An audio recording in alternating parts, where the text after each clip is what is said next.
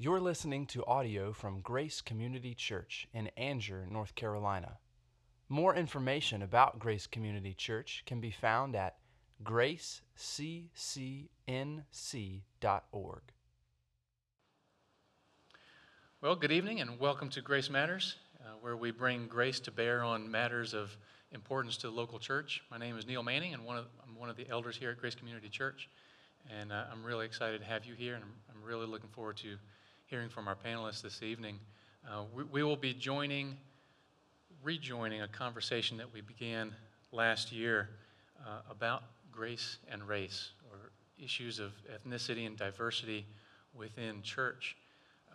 And tonight we'll be adding two additional voices to that conversation as we continue. But before we hear from them, I want to hear from the Word of God. And as context, a lot has happened in not only American society, but within the American church as well, between the time that we met to discuss this last year and now. We've had events like MLK 50, celebrating the strides that Martin Luther King Jr. had made during his lifetime. And then there was a lot of flurry of communication among conservative Christians in the wake of that. And then this fall, only a couple of months ago, an additional, not an event, but a communication went out called the Statement on Social Justice and the Gospel. And that, likewise, has generated a lot of discussion. We have to wait to see how much of it is heat and how much of it is light. But these are two very big things that happened within Christendom or within the Christian community, even since we last met to discuss this. But first, let's look at the different poles that we often think of as opposing one another, but they're not. And we'll get into that, I'm sure, here. To begin, let's look at Micah 6:8. God, speaking through the prophet, says, "He has told you, O man, what is good, and what does the Lord require of you? But to do justice, and to love kindness, and to walk humbly with your God." A lot of times we tend to focus on that first portion, to do justice. But it's important that we take all of it, justice and mercy, and that's to love kindness. But we must walk humbly with our God. So we tend to think of that as one extreme of gospel implication. And on the other is Galatians 3:8, where Paul says, "There is neither Jew nor Greek, there is neither slave nor free, there is no male and female, for you are all one in Christ Jesus." Now, to state the obvious, these are not two different positions. This is truth from the one God. From Genesis to Revelation, it's all God's truth, and it all fits together. And that's what we're going to discuss here tonight.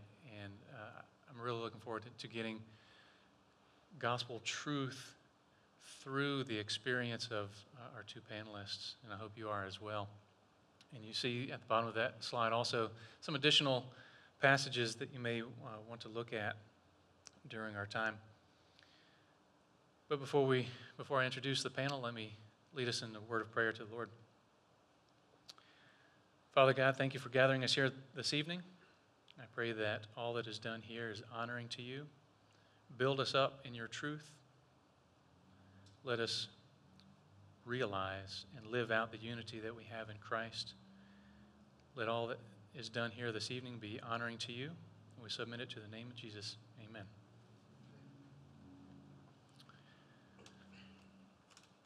Well, we've got some hopefully familiar faces for you this evening. Some more than others, I'm sure. Shaun Cross joins us once again. He was youth pastor for a while here at Grace, and father, husband, and now pastor of church plant, Union Church in Northeast D.C. And Semi Arias Ray, just because for those who may be listening and not able to see, she will be representing our Hispanic community as well on the panel. Mother and wife, and also ministers here at Grace on the music ministry team. So it's wonderful having both of you with us. So as we get started with furthering the discussion about diversity, about race, and the church, where the gospel fits in, let me ask a couple of questions. Um, First to both of you, just so we can get to know who you are a little bit more in case we haven't seen you in a while or haven't seen much of you. So tell us about your ongoing connection with Grace Community Church and what place race, if it had any place, that it had to do in your coming to Christ or your walk with Christ. So, I'm sorry, can you repeat the first part of the question again? What's your connection here at Grace? Um, well, I started coming here probably around 19 years old. I know I became a member in 2016. And I came from a Catholic church. And at that Catholic church, I was in the Spanish choir. It was like they had all Spanish mass, all English mass, but I only went to the all Spanish mass, just because of, that's just what my family went to and how I grew up. So coming here was very different, but I heard the message here and I heard the gospel here, and that's what brought me here. So I started going to Grace my freshman year of college at Campbell University back in like 2000, and I went all 4 years of college. Fifth year for my waiting for my wife to graduate. Went to RTS in Orlando for 2 years and came back to serve at Grace. So the connection to Grace is deep. It's strong. Brad married Melissa and I, and in a lot of ways, Grace is where I grew up in the faith and grew up in the Lord. Left here in 2014, almost 5 years now, to go plant a church in DC where I grew up, and yeah, so that's the connection to Grace. The question about race and connection to the faith or the church, like that's a little bit harder, and I think maybe it's an important beginning to sort of talk about the way that we use the word race, because race in a lot of ways has become shorthand for a lot of different things to a lot of different people. And so it can be shorthand for cultural characteristics or just kind of stereotypes about a person. Race can be shorthand for this kind of invisible phenomenon that governs our society. Race can be shorthand for the color of your skin, and its use and the ways that it becomes shorthand for different things tend to change depending on the intention of the user, right? And so that becomes really difficult then to pin down. So when you say race, I may think more in terms of my blackness, but even that's a little bit difficult to talk about because my family's not of African American descent per se. Like we're black, but my family is from Jamaica. And so my mom immigrated here from Jamaica. And so my story and my connection to America and blackness is different, right? I grew up in DC. Most of the black people I knew in DC had family members in North Carolina or South Carolina because during the Great Migration, the people who went to DC came from this region. The Great Migration isn't my family's story. And so when you talk about race, it becomes difficult to answer sometimes these questions. So if you speak in terms of my blackness, I grew up in Fairfax County, Virginia, which is a very even in the late 80s, early 90s, a very sort of socially progressive suburban community. In schools, we were taught color blindness. We were taught that color doesn't matter, not to see color. And I think the same sort of thing was was kind of upheld in the churches that we went to when I was especially middle and high school, which were predominantly white churches. And so the idea was color blindness. And so while it was kind of like this idea that like I was never taught to explore how my ethnic identity or how my cultural identity or how my racial identity was both valued by God and redeemed in Christ.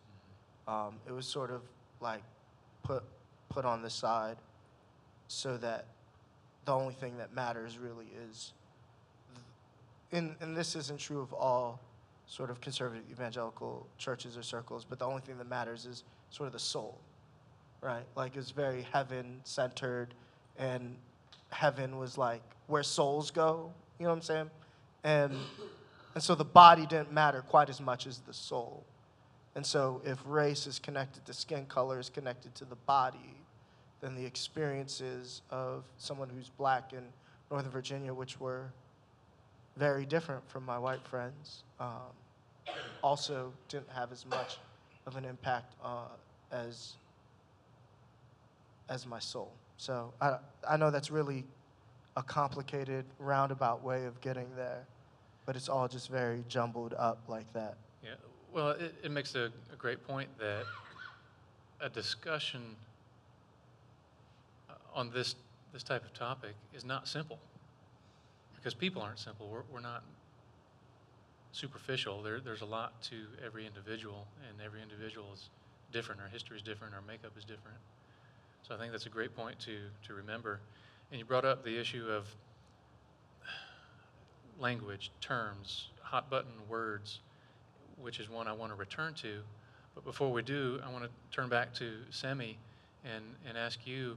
You had mentioned your experience in the Catholic Church of having two different services. Can you explain a little more about that experience and maybe what lesson we can learn? Yeah, so there was an English Mass and a Spanish Mass, and they actually had like 4 or 5 Masses, because I'm pretty sure there was a youth Mass too, which was in English, but I mean, obviously the younger Hispanics could probably speak more English, so I understood like, you know, the need for a Spanish service, especially in the Catholic community, because like just being Mexican, the majority of people are Catholic, if not you're Jehovah's Witness. But it definitely felt like we were separated. Like I never knew any white people from my church. Even within the same Never, church. I mean, except for the music leader who he led the Spanish chorus also. He was also my piano teacher. I had a really good relationship with him, but I know he tried to do like bilingual things, and we had a bilingual Easter service every single year, and I think that I'm not really sure why they did it. I don't know if people were asking for that or if they were just trying to, you know, put us together. I know they tried a bilingual Christmas service one year, and we did it once. There wasn't a lot of people, so I don't think it was a problem of how many people were there. Like if it was too many people, they never did it again. And I'm not really sure why that happened. They had 2 separate services, and it just felt like I never felt connected with people there. The Hispanic community, I feel like, within our own race, and just like people from different Hispanic countries, whether that be Dominican Republic, Puerto Rican, Salvadorian, Honduran, Guatemalan, and Mexican. Like I felt like we all had this prejudice against one another. So like even within our own church, or like within people that I just knew, like in the Hispanic community, it just felt like we all didn't get along very well, and like we were just, close to our family, and like no one's better than our family, like we're better than everyone else, and they're this way and we're this other way, and it was never. You stayed inwardly focused. Yeah. Right, yeah. So it wasn't a welcoming place. I didn't even have a relationship with the priest there. I actually didn't like to confess. I confessed once, and that was for our first communion, because they took you into the room with the priest, and I felt like uncomfortable. I didn't know this guy, like, and he just kind of looked at you like really seriously, and it wasn't comfortable for me, so I didn't take communion for years because of that, because I didn't go confess. Because, I mean, if you don't go confess, you can't take communion. So it was just my experience there compared to my experience here is like polar opposites. Here I feel like I'm part of a family. I don't feel like I'm ever discriminated against. I don't know, I feel like I belong here. So. Well, you do, and we're glad you do. You began to touch on it. I was just trying to imagine, maybe you can explore a little bit more the change that you felt within the dynamics of the church, having come to Christ, now in Christ, but in a community that is outside of your family, outside of your national identity. Is that does that stay with you? Is it conscious, or only in instances where the conversation is forced? I don't know. Well, I don't know. Like when I'm with my family, I still like hear them say, like, make little comments here and there that I feel, and I hate throwing this word out there, but like I feel like are just racist. And like I mean, I grew up with them. I grew up with these people, and I wouldn't necessarily say my parents, because I felt like my parents were. I mean, they never really cared about people outside of themselves, so they didn't really care what other people were doing. But like other close relatives, just kind of say things here and there that just always like push me the wrong way. Like I don't know. It may not always be race focused. It's just because you're connected with people outside of the family. Mm-hmm. Yeah, and like even like being with Joshua, they liked that he was white. Like there was some sort of like for some reason that was better than dating a Mexican or a black person, and I mean I never really cared. I just dated him because I liked him. So they were like, oh, so excited. They were like, oh, your kids are going to have colored eyes and this and that. And then when Jaden came out looking like me, I'm not going to say who, but somebody asked me, they're like, how does Joshua feel about how Jaden looks? And I was like, he loves it. Like, that's his favorite part about him.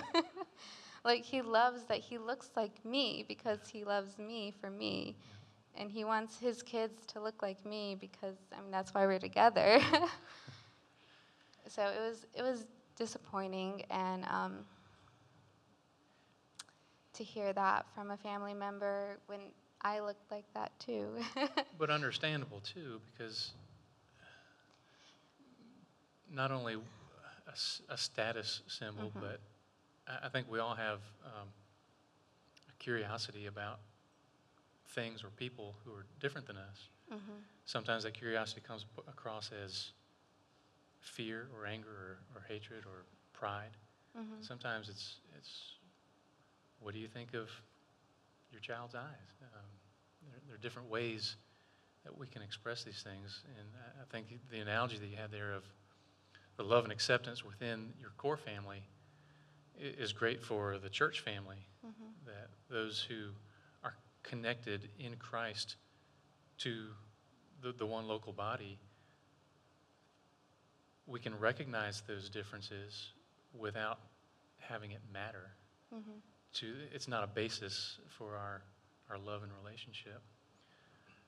So, Shaun, let me turn over to you and ask you, as you think about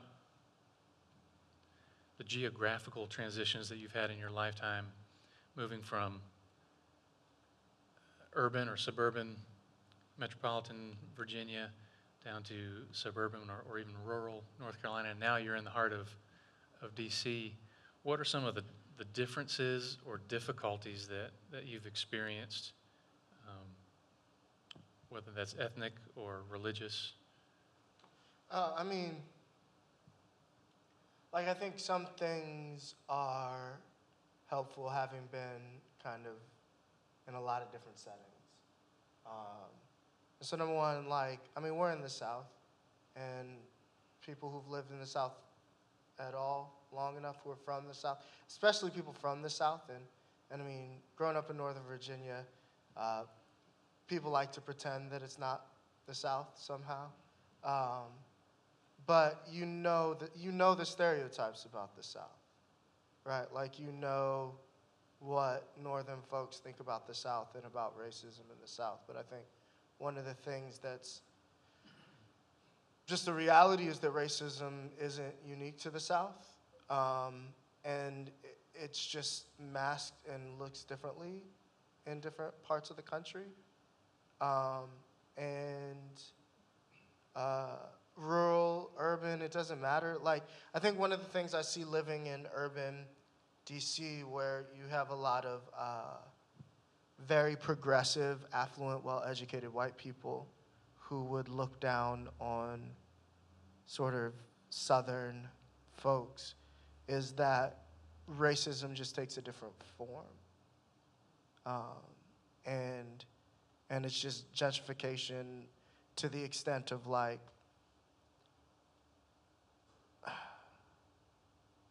just no regard for the people who are there. And kind of a looking down. Like, these things that were here before, they had no value. They had no, like, any cultural value that they have are because we find them interesting. And, like, we find them to be like a textbook that we can learn and feel more educated and whatever about. And so you still see, like, it just takes different forms, and you get to hide behind different things. And I think that was surprising, you know, like, I think coming to the South, when I did, like, to the South, because, I mean, even though I was in Virginia, like, I'd seen one Confederate flag, and I know people feel many kinds of ways about the Confederate flag. I'd seen one before I moved to North Carolina. And then there was no point in counting, right? Like, and so when you talk about, like, moving to the South and, like, proud of Southern heritage, I think I was on my guard more. But what happened, though, is that when I went back, because my eyes were kind of looking out, like when I went back up north, I was able to see the things that I couldn't see before. Like the subtle ways that, like, systems or that neighborhood structures, the ways that laws are changed in order to facilitate a certain type of person moving to a neighborhood and to sort of signify to another group of people that this neighborhood is no longer for them. It's in some ways it's a little more insidious, but I didn't have eyes to see it before, and I did now.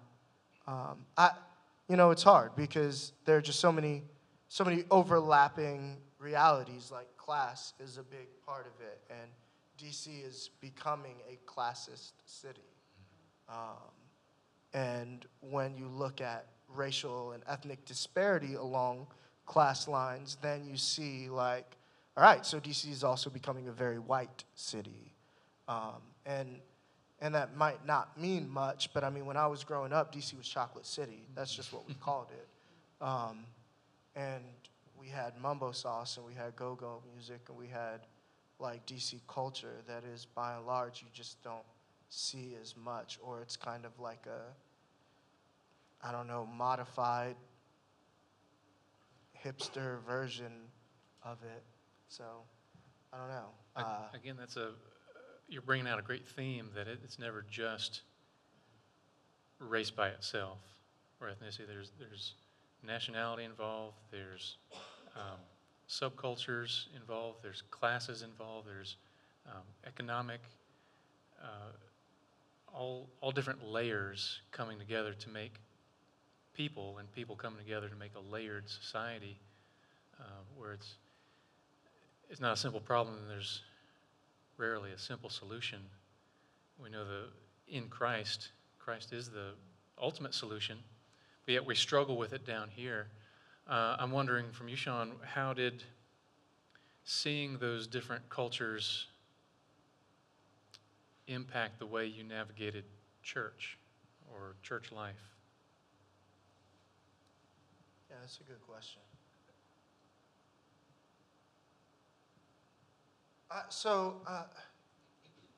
If you haven't read The Souls of Black Folk by W.B. Du Bois, you should.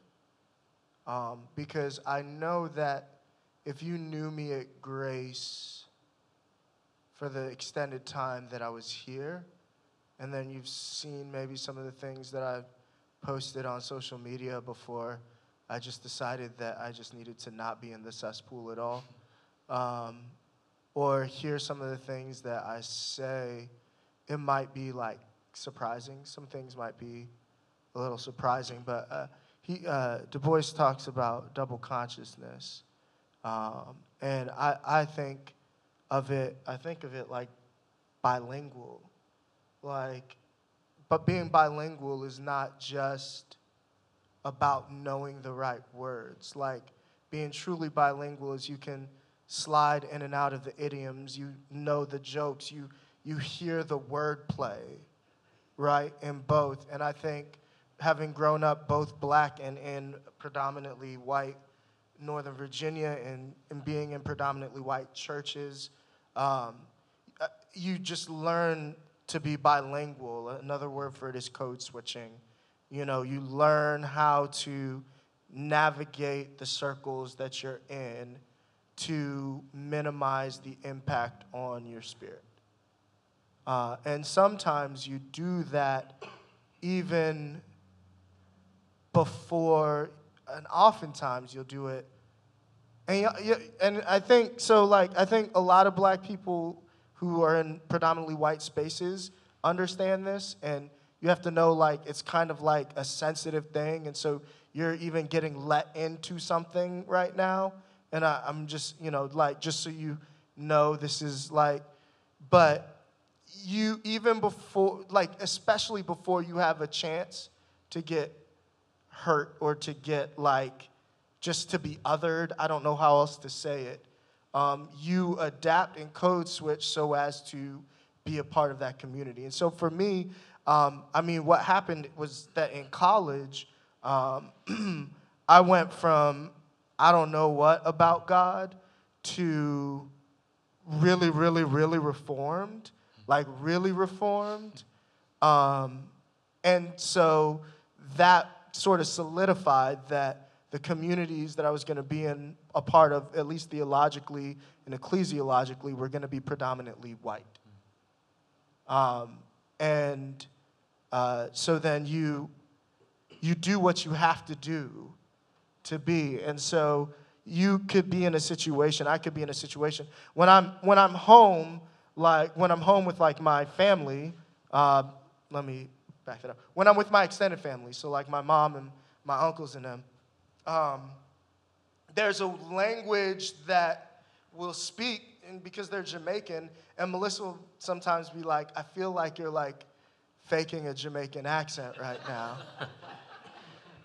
But it's just words and it's things that go there. But then if I'm like in DC with like DC people, like there's just things that we say and like I wouldn't preach it from grace, right? I would never say I'm sized at grace because that to me that belongs over here, and I learned how to put it over here so as to be understood. And honestly, like and not all black people will do this. I did. It was my mechanism. But it was because I recognized pretty early on that even though slang and even though how you speak are really just cultural, and even though Southern people with the twang should understand this just as much as anyone, the way you speak will determine for a group of people immediately how qualified, how intelligent, how worth listening to you are, right? You guys like, I was shocked when I heard my first Southern professor at Campbell and was like, this dude is smart, right? Because of the images that get played. So now consider that with like blackness or with Latino and Hispanic people. Like when black people talk black, there's an assumption that they are uneducated, they are irreverent, they're whatever. But I mean, I would contend that the hip hop that I grew up on, some of the people in that, Q-Tip, Black Thought, Chuck D, like some of those, Karis, like they are some of the most educated, intelligent people that I've ever heard speak. It's just that I wasn't put off by the slang. And so code switching or that bilingualness is like when I'm with my people, I can relax.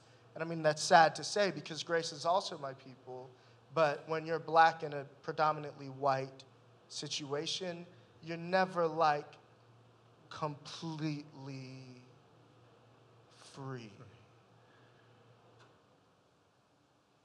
I can understand I don't know how else to say it. I can understand altering behavior in order to navigate, and I think being able to navigate those different cultures and subcultures in many ways is a good thing. So to both of you, but also over to Semi, do you feel like in navigating multiple cultures, you have to hide or change who you are? So,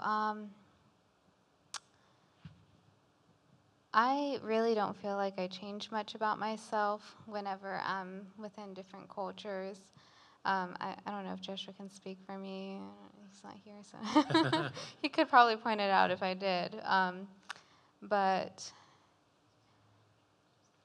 I'm kind of like an introvert, so I don't even put myself out there like that very much, talk with people.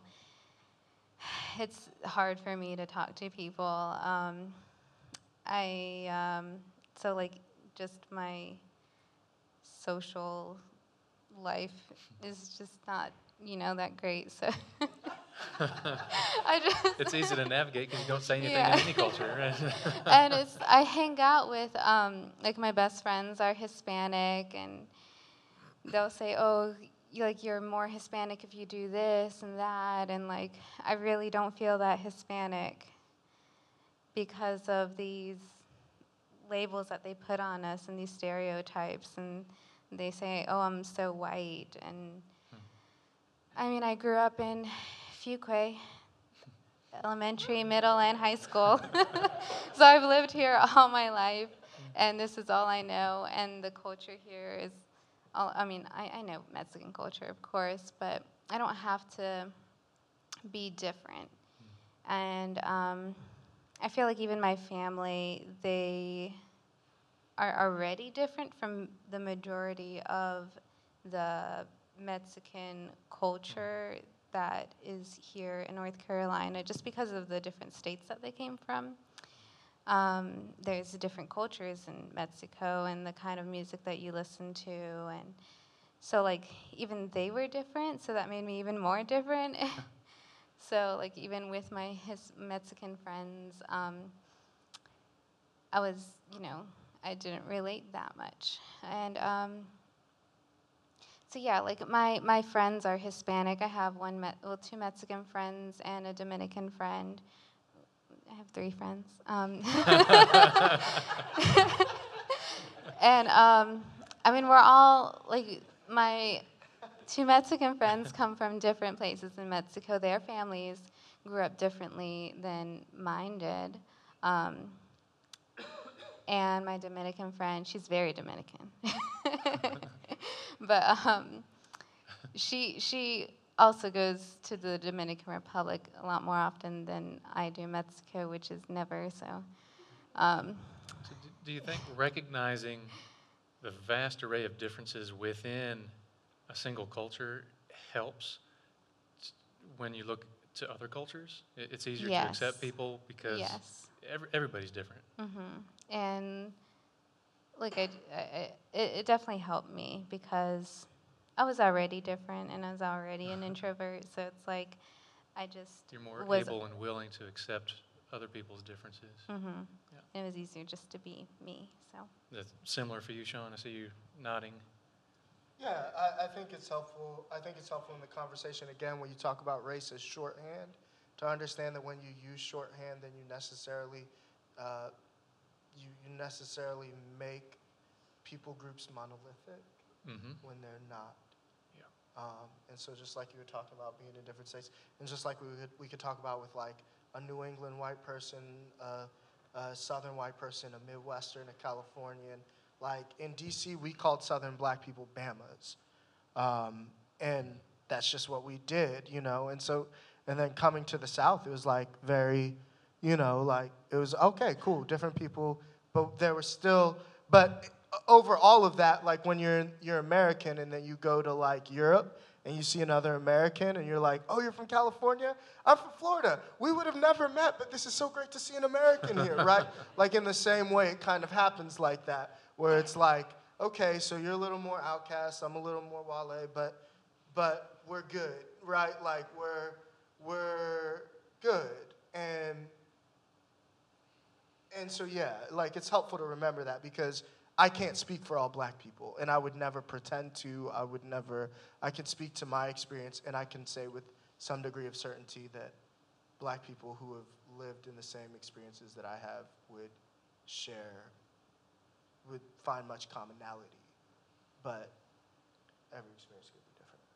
So you've brought up several times, just in a short time, the importance of the words we use and the assumptions that we make when we either use or hear different words. So a lot of times when we begin a conversation, say on the topic of race and ethnicity, and we find out that the person we're talking to is of a different position, that conversation doesn't seem to go anywhere because we make assumptions of the use of the words that are being spoken. So for both of you, can you talk about what hot button words that we should look out for?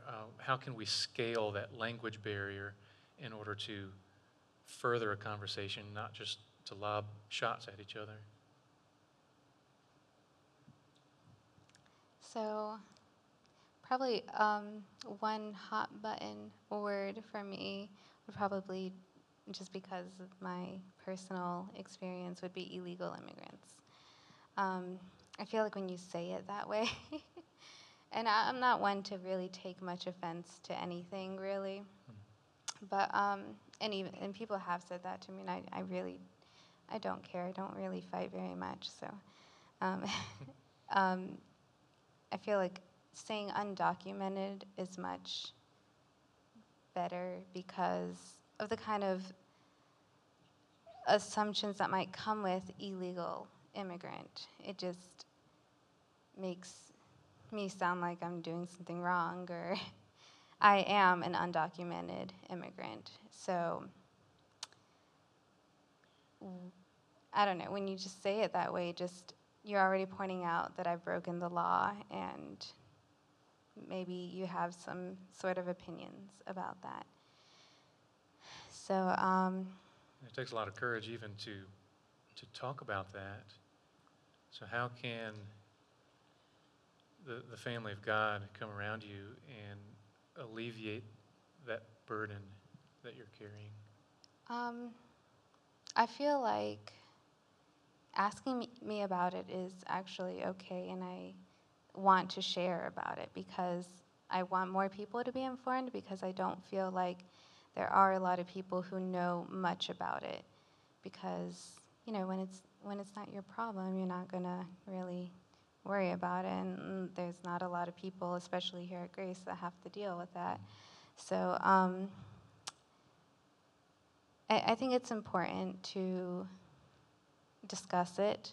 So I think if people want to come and ask me about it, I am perfectly fine. If you have specific questions about things that might be going on, like with the DACA or Dreamers, I mean, I've looked into a lot of this stuff because, I'm trying to figure things out myself. And if you just want to know, what's going on and what I'm having to deal with and having to work through, I'm okay with you asking me if that will make you more informed and be willing to help. That's good. So Shaun, how can we better use and define our terms so we avoid unnecessary offense? That's a difficult question, right? Because I feel like we've all been in situations where we've tried to avoid offense and failed miserably. Um,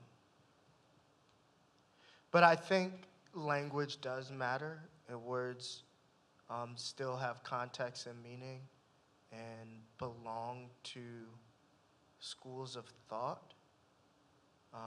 And so if for example, I think it's really exploring what do these words mean, and not just hanging on to your assumptions.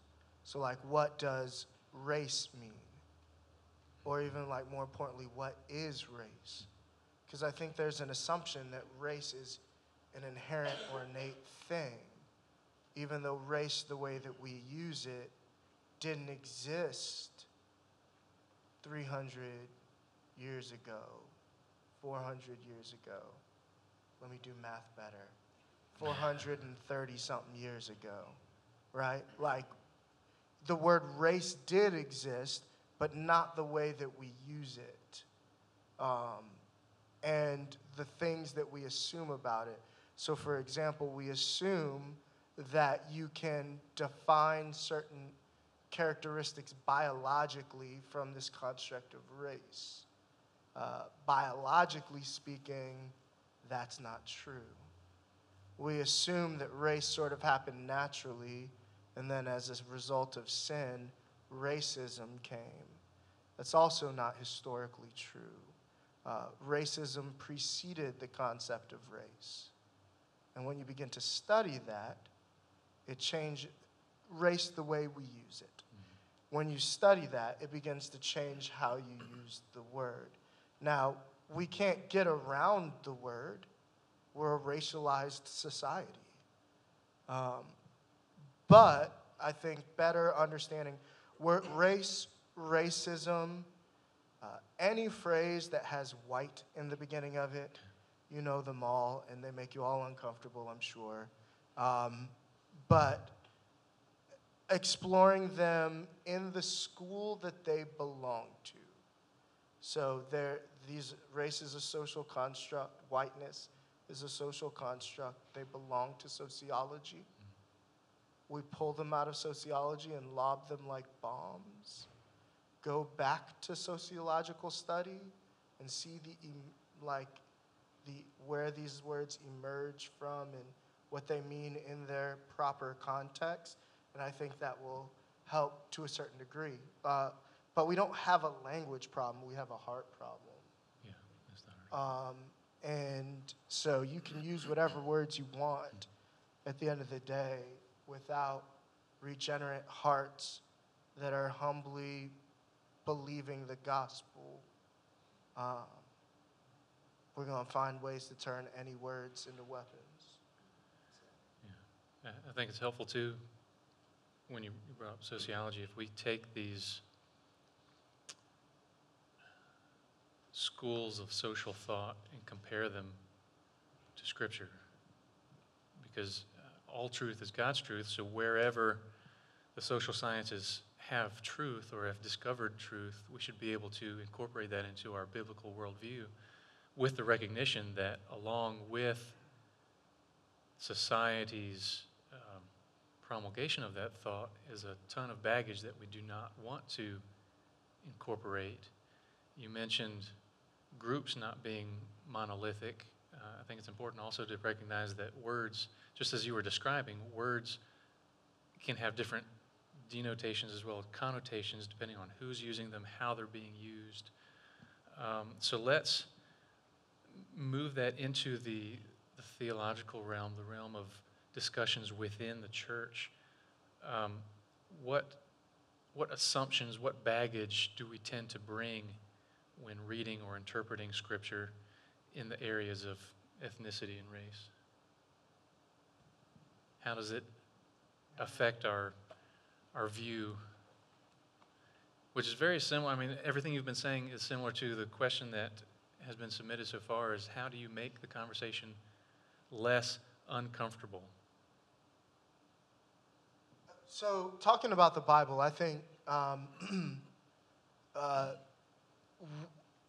I think the church in America as a whole has become woefully ignorant to theology, and as such has no idea what lens, what hermeneutic, what lens they're using to read the Bible.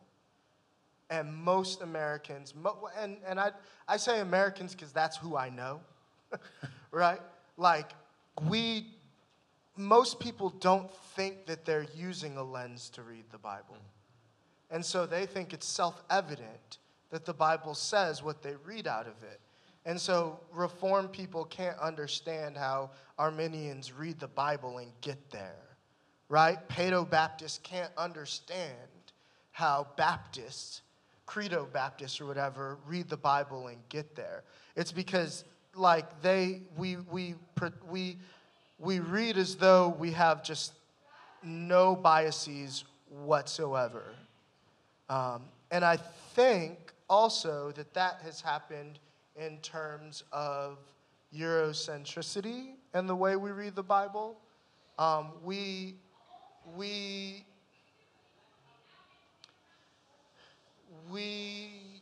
tend to put on pedestals theologians, mostly just like Protestant theologians, right? Which makes sense, we're Protestant. But the church began before 1517. And it began before Europe, right? Like before Europe as it's composed now. And the church and like the theological frameworks of the church began in Africa, right? And moved west into like Western Europe. And I think sometimes because we land on, and I was as guilty of this as anyone, we land on the reformers or we land on the Protestant traditions, we assume that what they're presenting, the way that they think about the Bible, the ways that they talk about maturity in the faith, that's just Christian and not contextualized. And so we tend to define Christian maturities in ways that when you parse it out, sometimes have less to do with Christian maturity and more to do with just cultural, like, assimilation, right? And so Christian maturity in a home in Africa where the dynamic between husband and wife may be vastly different than in Southern evangelical United States, sometimes we can tend to say, oh, well, he's not being the head of the home there. When that's just an assumption based on the fact that this is how we fleshed out what that means. I don't know if that makes sense. And so, like, the assumptions we pull from the Bible oftentimes are shaped by the assumptions we bring into it when we start reading it. There's nothing we can do about that except be aware of it. And when we're aware of it, what happens is then we can be more gracious with other people who read the Bible, like, differently, or who read the Bible and see things that we don't. And sometimes we can even learn from them. I mean, when you consider that most of the Bible is written by either oppressed or marginalized or displaced people,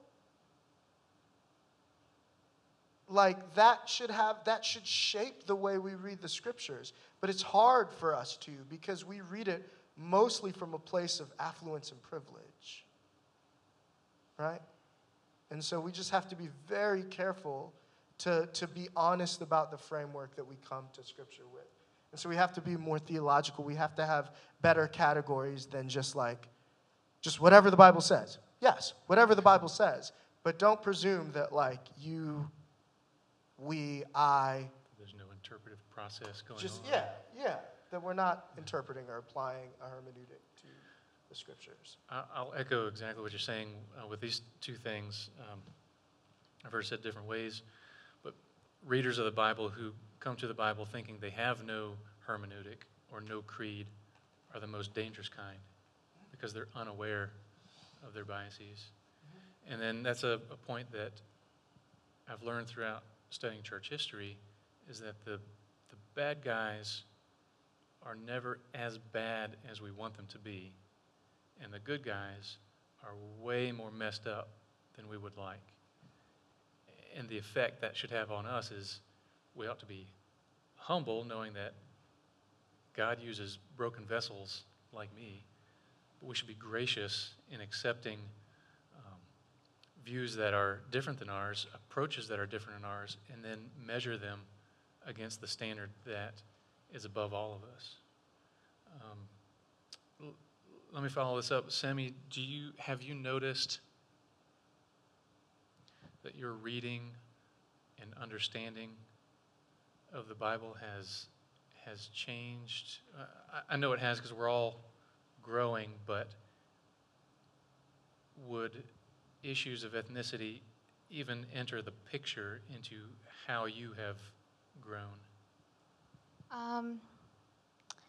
I don't think issues of ethnicity really have, been part of my Bible reading or interpretation. When I didn't read much of the Bible whenever I was at Catholic church, they had these little books where they had scripture that was supposed to be part of that Mass for that Sunday. It was dated for every single Sunday of the year. And they used that, and they read it, in the order that they did, and he would preach about it, and it would usually end up about the same message every Sunday. Stop watching TV, stop watching soccer, pay attention to church and do good, and come confess. So I don't feel like I even learned anything. I really didn't even understand why Jesus died on the cross. So before I decided to become a member here at Grace, I was trying to read the Bible more because of some discussions that Joshua and I had, like him talking about my religion and like why I defended it so much. I was like, you know what, I just want to study more. And I was considering being confirmed into the Catholic Church, and I came to a service here one Sunday, and just it being Jesus focused changed my entire understanding of what the gospel meant and what everything was being said in the Bible. I think I'm sorry to cut you off. I was just Okay. going to interject that I think it's a great point to bring up, to focus on, that Christ, his person and his work, is not only the basis for our relationship with God, but the basis of our relationship with one another. That it's no demographic can be the foundation for how we interact with one another. Even though we must recognize our differences, it's not the foundation for that relationship. Yeah. So do you think it's important to continue discussions like this within the church? Is race a thing that we need to keep addressing? This is for both of you.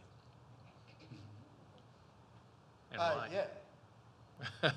Oh, good answer. Can you? Well, yeah. Well, because number one, it continues to be a problem. Like, we can't avoid that. We can't avoid the reality in which we live. And so, even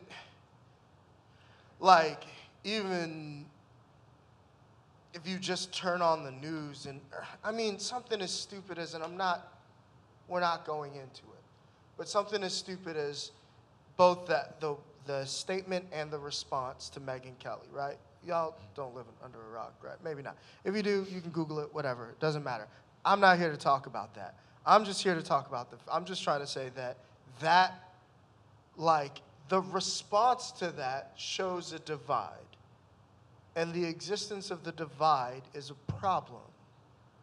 And that means that we must be addressing that. That's from just a social standpoint. We need to be talking about this.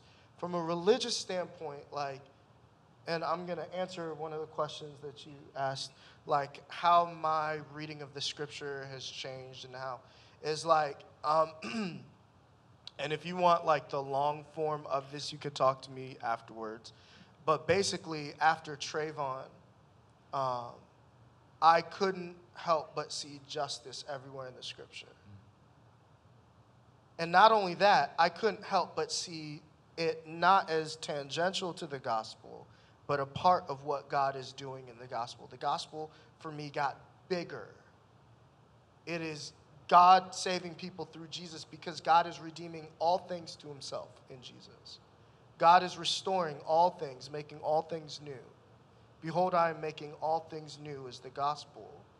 And central to that is Jesus incarnate, living the life that he lived, dying, being resurrected, and ascending into heaven, and coming back. So all of this story, creation, fall, redemption, consummation, is the gospel. And a part of that consummation, a part of that gospel, is the reconciliation of all people. Of all peoples, I should say. Maybe not all people, but all people groups, every tribe, tongue, nation, right? Central to the gospel is, which you had up there, I think, Ephesians 2, right? But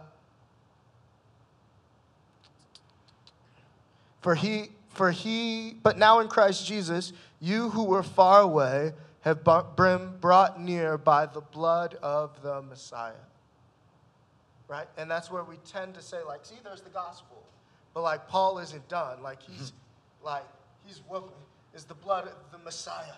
And he's going right back in. He's going all the way in. And he says, for he is our peace, who made both groups one, and tore down the dividing wall of hostility in his flesh. Now, lest we read this as the dividing wall of hostility between us and God, he keeps going, and he said, he made of no effect the law consisting of commands and express in regulations, so that he might create in himself from the two one new man. One new man, resulting in peace. Like, the mission of God in Christ Jesus is, it's corny, but it'll stick with you. It's humanity, right? Like, one new man, one new people of every ethnic group. And so what's interesting in that is that we don't lose our ethnic identity, and at the same time, we are all, when we are one, this expression of a new humanity. And God is doing that. Like, that's central to the work. It's not the primary, right? The primary goal is what? The glory of God. The central action is the work of Jesus Christ. That happens through regenerate hearts and redeemed people. But what's the end result? What is God working towards? New heavens and a new earth and a new humanity, right? New man. And so when I see that, I say we have to talk. Because as long as there's black church, white church, as long as Christians have to code switch, as long as we fail to mourn with those who are mourning. So when there's injustice, or when there's a controversial killing, and our first posture is defensive instead of, I see you, my brother or my sister, weeping, and I'm just going to meet you in your mourning, like, then we have work to do and we have to talk about race. That's where I'm at. Yeah. I'll give you each a moment to take a look at the questions that are popping up on the screen and decide if and how you would answer them. I'm going to put in a quote that I heard recently from Alistair Begg. He was speaking on the ministry of Dr. Martin Lloyd-Jones, and about Lloyd-Jones's ministry, he said this, that Lloyd-Jones understood Christian unity this way: Christian unity is not something to be created, it is something to be discovered. I thought that was very poignant, very well said, and I may just add to that discovery takes work. Yeah, I was going to say, doesn't he go on to say, and also Christian unity is to be contended for? Yeah, we need to maintain it, yeah. So it's both a gift and it's something that we have to fight for. That's right. And, I mean, Jones was a beast, so. Yeah. So before we're going to take a look at some resources that we would recommend. Do you want to address any of these questions that have popped up? So the first one, I feel like if we as true believers, as real Christians who love all people, if we can really make disciples of ourselves, come out of our comfort zone and just talk to people, all people. And I feel like it's not very hard to do here in Harnett County or even Wake County, I feel like if we are doing the Great Commission, what we are called to do, then we will see a difference. And I'm not saying we're not. I think Grace Community Church is doing a great job. Persist in the good work. Just to be persistent about it. So really, evangelism, discipleship, that's keeping the main thing. Jesus called us to make disciples. Yeah. It used to be that we needed to go out to the nations, and now God is bringing the nations to us here at our doorstep. I think that last one is true not just of predominantly white middle-class churches, but all churches, or that first question. And what I'd say, what I try to practice, which I guess is ironic saying on a panel where I'm talking a lot, is just heed the scriptures. Be slow to speak, quick to listen, slow to anger. It builds empathy. Empathy, right? It's love. Um, and I think we all need that. And so I think quick to listen also includes like being willing and able to ask questions that signifies like I'm here to listen and to learn. It's a different posture. That second question, I'm gonna say no. So the second question is, do you believe that racism is more prevalent now than 10 years ago? No. And I think that's, so if you want a like secular, sociological, but really fascinating look at race, I would suggest a book called Racecraft by Barbara and Karen Fields. And one of the things they talk about, the primary author, Barbara Fields, likens racism and racecraft to witchcraft in the ways that it can like switch form and it's kind of nebulous, but like it takes what is mystical and somehow makes it physical, and people believe it even though it's not, right? And so I don't think racism is more prevalent now. I think more people can be heard on more platforms. Do I think that the environment is more toxic? Absolutely. But is racism more prevalent? Nah. And the last one, I'll just say this because I really do want to address that last one in like 30 seconds. You want me to clock you? You cannot make the process or the conversation of racism less uncomfortable, because at the heart of it, racism is sin. Sin is idolatry. Destroying idols is never comfortable, nor should it be. So whether you're talking about sexual sin, social sin, personal sin, you are talking about destroying the idols of the heart, which means there will always be violent pushback from your flesh. So that conversation is always going to be uncomfortable. But a Christian leans into the discomfort, knowing that it's not the blows from a brother, but rather the loving, refining fire of a heavenly Father who wants to conform them to the likeness of Jesus. So that's that. This may be my flesh speaking, but let me learn more by giving a little pushback. If the conversation is happening within the context of believers, how can we foster gracious conversation? Because speaking for myself, when I hear these headlines that come out, I automatically assess, am I in the target? Am I the one who is privileged? Am I the one who is exercising racism? Because a lot of the discussion, the terms used, the blogs put out, the articles written aren't always clear. So I'm asking myself, which I think is a good question to ask, anytime a sin is brought to light, is that sin alive in me? But a lot of times I think that the sin they're attacking isn't necessarily within the individual or within this local community.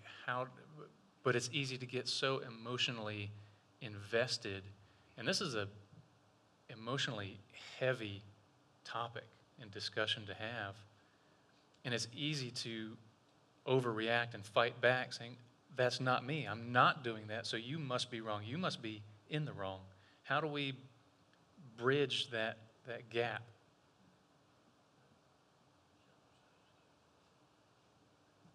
And we're out of time. All right. Do you want me to? So, like, I feel like I can relate just because of the kind of headlines that I've seen, even for, like, people, that I can relate to, and things that I don't like to see people like me doing because of the case that I'm trying to make for myself. I try to not take it personally, because, those people aren't me, that's not who I am, and that's not who I identify with. I identify with Christ, so that should be what I am most focused about.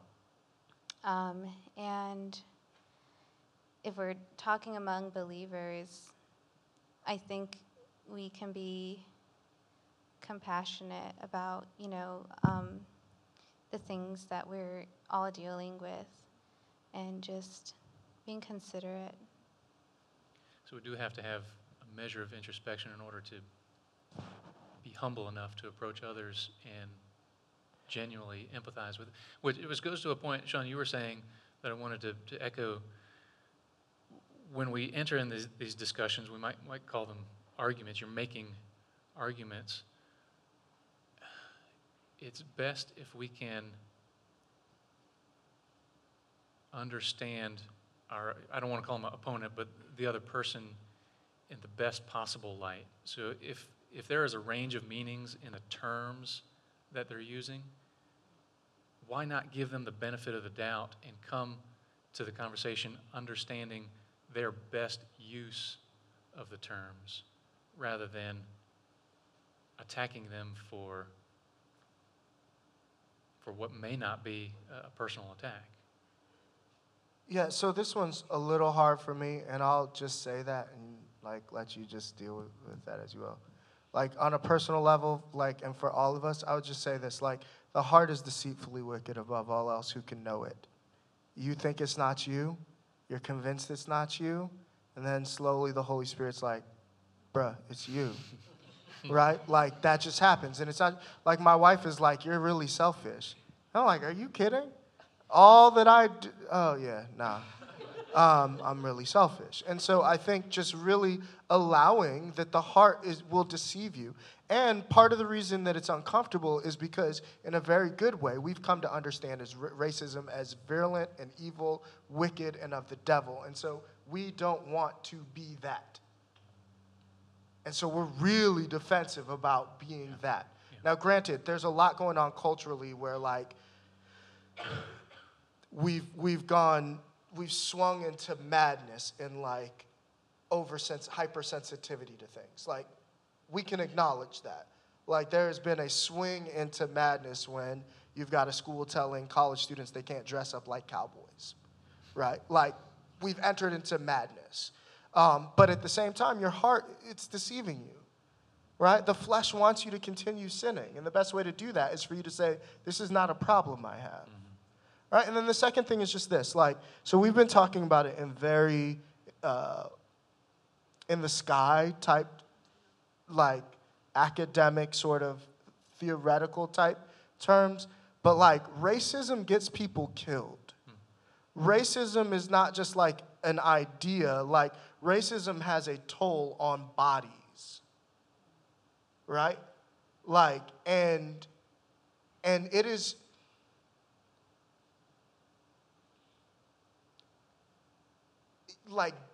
being afraid that you might be somehow complicit in this is understandable. But also remember, when people speak with passion, it's because, I've been in situations where I was pulled over in my neighborhood in Northern Virginia, and everybody's first is not all cops. You're right, not all cops. Fine. I've been in the situation where in my own neighborhood, the question that was asked was not license or registration, but where are you going and why are you here in my neighborhood? I've had family members, where where they have been confronted, but by racist people in a situation where if it goes down, they're the ones in trouble. And so I get it. It's troubling and it hurts. But when we come at it with a certain passion, it's because our bodies and the bodies of our families are at stake. We feel that really. And I know you feel it really too. I don't want to be misunderstood. I love all people. I get that. But maybe, and that's the listening with compassion, right? Listening is just for a second, look outside yourself and look at what we're saying, right? Like,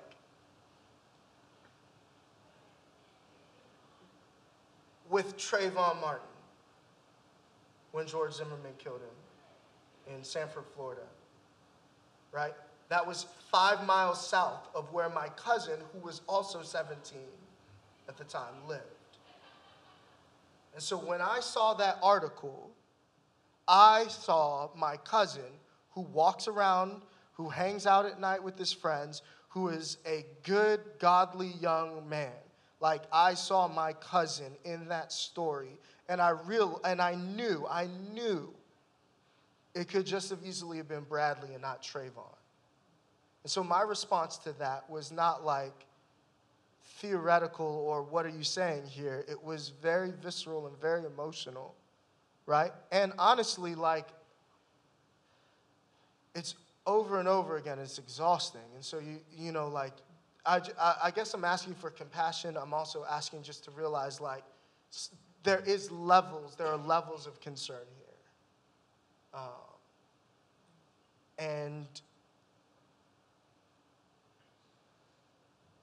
And so sometimes, like, your comfort has to come second. That's all. Like, and sometimes my comfort has to come second. But I think in this conversation, it's like, how do we frame this so nobody's offended? Meanwhile, people keep dying.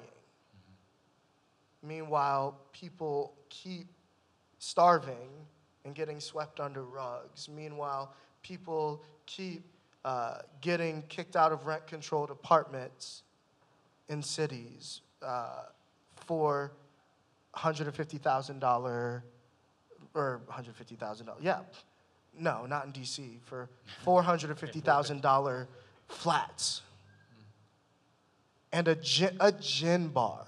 Not even just a bar with all of the drinks, a gin bar, right? And so it's very real, like when it's kids homeless because that project got torn down. So just understand, like, the intensity that you're experiencing or you're perceiving is coming from experience. Yeah, saying, I'm sorry. I'm not sorry, but like. He's a preacher. That's you heard what I was saying. I hear you saying both the person and the position are important, but to first identify with the person before arguing a position. I think there's a lot of things Yeah. to understand. Like, you don't have to have this conversation. Some of us live this conversation every day. It's not a conversation, right? And so, thank you for coming, but also understanding that. It's complicated. Quickly to wrap up, let me go through a few resources that you may want to make note of, and I will try and make these slides available on the website's download. So when you go to listen to this online, you also have the option to view these slides. Shaun, I know you had mentioned some of these. If you want to comment on any of them, go right ahead. Go ahead. You later. Go for Okay. it. Go ahead. I read Glory Road this summer, and it was outstanding. Very much enjoyed it. It's 10 mini autobiographies of black pastors who have made the theological journey into the Reformed aspect of the faith, and it was great to get to know each of these. Two that I have not yet read, but that are on my list, are Letters Across the Divide. So it's a black and a white men, brothers in Christ, talking about the issue, and then also the American church in black and white. Each of those are a few years old, so they may not have the most recent headlines in view when they write, but the topic is still very much on target. And then some of your resources. Jarvis Williams is a professor at Southern Baptist Theological Seminary, professor of theology, very sound, he's a genius, he's brilliant. One New Man is him unpacking a theology of reconciliation and a practice of reconciliation. Divided by Faith is a very sociological look at racialization in America by Michael Emerson, who is the president of I forget the seminary in Chicago. The seminary is amazing, and it was one of the only evangelical seminaries that didn't leave the city center when urbanization happened.